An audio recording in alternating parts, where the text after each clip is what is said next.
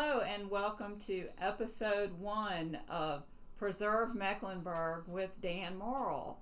And I am his daughter, Mary Dana, and I'm here with him today. It is Sunday, January 19th, and I wanted to do this podcast with him because he has been involved in historic preservation in Charlotte, North Carolina for about 50 years now. And he has so much knowledge that I felt like it was important to record it and pass it along, and other people might enjoy it. So today, in our first episode, we are going to talk about Preserve Mecklenburg and what is Preserve Mecklenburg. So I'm going to turn it over to my dad, and he'll take it from here.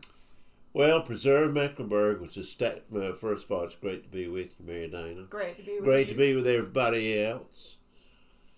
Preserve Mecklenburg was established in April of 2019, so it's not even a year old yet, although it's doing amazing stuff.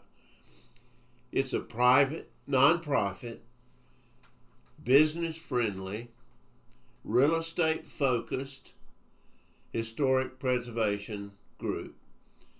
And we are trying to give to Charlotte Mecklenburg what it never has had, and that is a private group that actually goes out and aggressively tries to save historic places. That's basically what it is.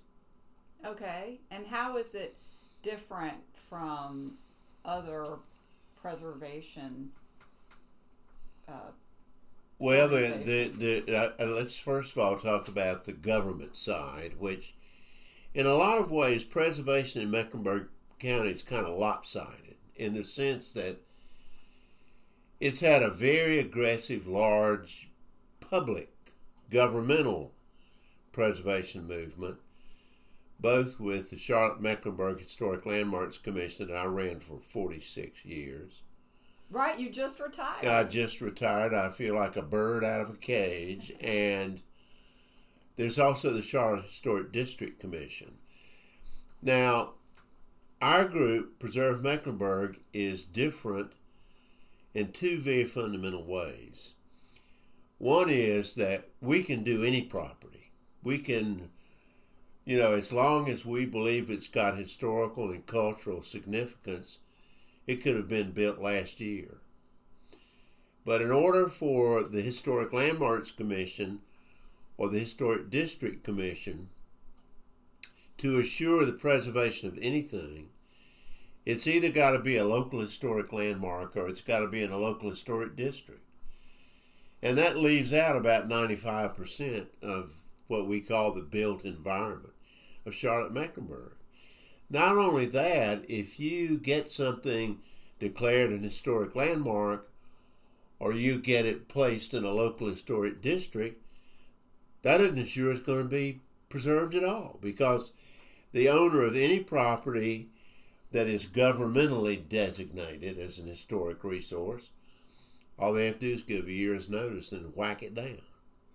So, and we're not just interested in buildings. I don't want to give that thought. We're interested in land too. We're talking about farms, and so we can do anything. We're so much more expansive in our view than a governmental body.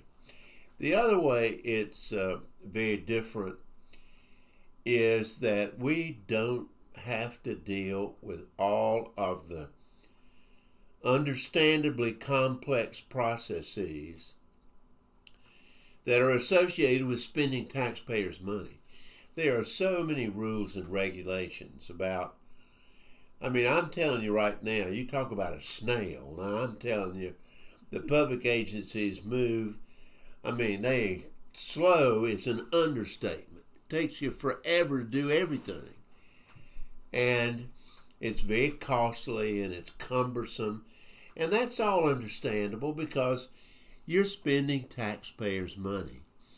But we don't spend taxpayers' money. We spend money that we raise ourselves. And by the way, we're totally dependent upon contributions. So if anybody wants to go and make a contribution to Preserve Mecklenburg, all they have to do is to go to PreserveMeck, PreserveMeck.org/donate. And if they'll go to that website, they can become a member, make a donation, and we're totally dependent on people helping us. But because we use private money, we can move fast. I mean, we're not spending taxpayers' money. We're spending people who have given us money.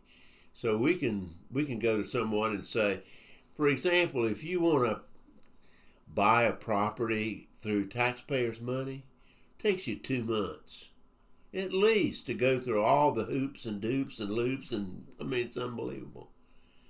We can do it in a day. We can do it in an hour.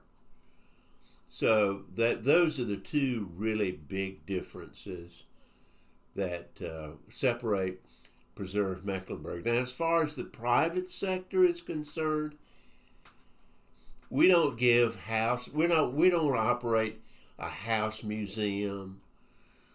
We don't want to give preservation awards. We don't want to give tours of homes. There are private preservation groups that do that, and that's a very worthwhile thing. I'm not suggesting it's not. But we're in the real estate business. We basically use a variety of tools to work to save historic resources, and we're doing amazing work. Well, that's what I was going to say is, what tools are you using? What if you acquire a property, what then happens with it? Well, first of all, we don't have enough money to buy properties outright. But I think there's some really important things here to talk about. First of all, we can't do anything unless the owner agrees. We can't, you can make something an historic landmark or put it in a local historic district, even if the property owner doesn't want it. It's a matter of the vote of the city council or whoever does the zoning of the property. So we have to have the cooperation of the owner. And we basically use two tools. One of them that's really very effective is there's a legal instrument called an exclusive offer to purchase. In other words, you can go to somebody and say, Henry, I want to give me 6 months, and I want to be the only one that can buy your property. But not only do I want it to be an exclusive option to purchase, I want to be able to assign it to somebody else. So what you do is, and Henry says, well, yeah, okay. So he sets the price. He said, well, I got an appraisal, and I'll sell it for $285,000. Well, and you're the only ones that can buy it for 6 months. We say, great, we'll give them $1.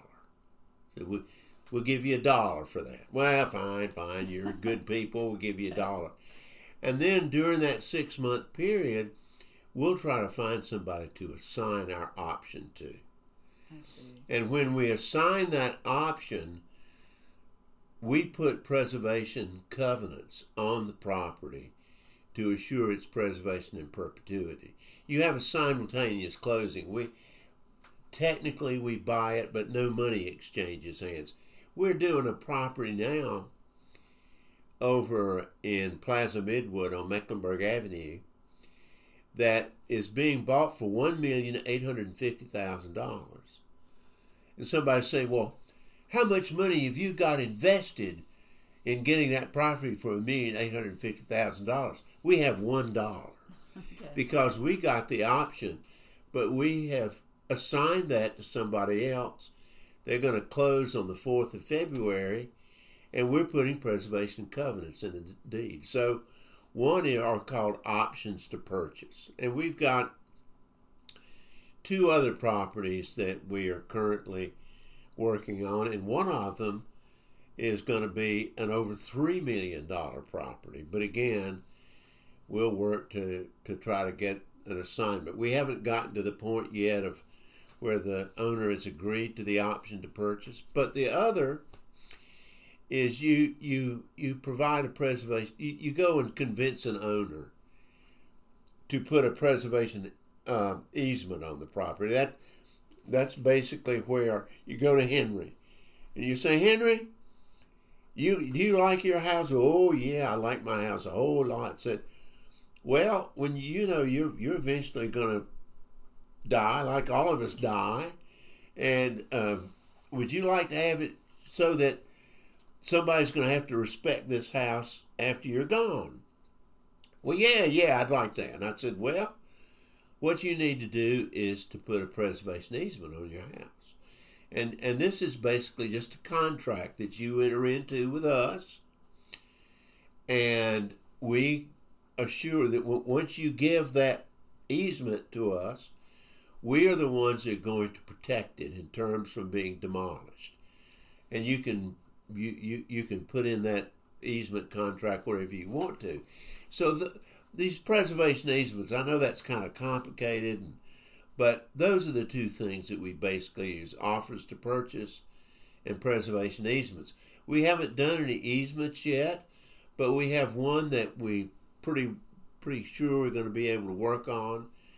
It's the Mecklenburg Investment Company building, which is down in 2nd Ward. It's an African American resource on South Brevard Street. So those are the two principal tools that we use. And of course, the great beauty of being a private nonprofit group is, we can choose who's going to be on our board. With the Landmarks Commission and the District Commission, the politicians choose who's going to be on the board. And we get people who have special skills that we can use, like we have a lawyer, we have a photographer, we have an historian, we have real estate people, we have landscape architects. I know that somebody I was just working with, a wonderful property down on Sharon Hills Road, which is down beyond South Park. She's got a real problem on her hands with cesspool system is not working right, and she's got problems with some steps that are collapsing. And what I was able to do was just call 3 of my board members. One of them who's a super handyman, he can fix the steps. Another one who is landscape architecture, who can come up with a site plan. And the third one who's an architect that can deal with her building needs. So we can pick who's on our board. So go to preservemec.org/donate, and you can make donations to Preserve Mecklenburg and make it just that much better an organization. And I was going to say, too, that I think if people go to the website, they can see who is on the board. Is that correct? Absolutely. Okay. Absolutely. And if somebody, we have an email account, too. It's preservemec, PRESERVEMECK, preservemec@gmail.com. And you can email us. And if you're interested in being considered to be a member of the board, you want to know more about what we're doing, you can just use that email account, and you can just have all kinds of wonderful activities. And really, in a sense, this organization, which is still a baby, it's a baby, it can make an unbelievable difference in this community, but it's going to depend upon the support of the people. It's going to depend upon the support of the people. Well, that's exciting, and I think, we're going to wrap things up there for today. And thanks for being here, and thanks everyone for listening. And over the coming weeks, we'll be talking about a lot of the properties that are in Charlotte and Mecklenburg County, and some of the different stories of history in Mecklenburg County. And please join us next week. Bye, everybody. Thank you. Bye.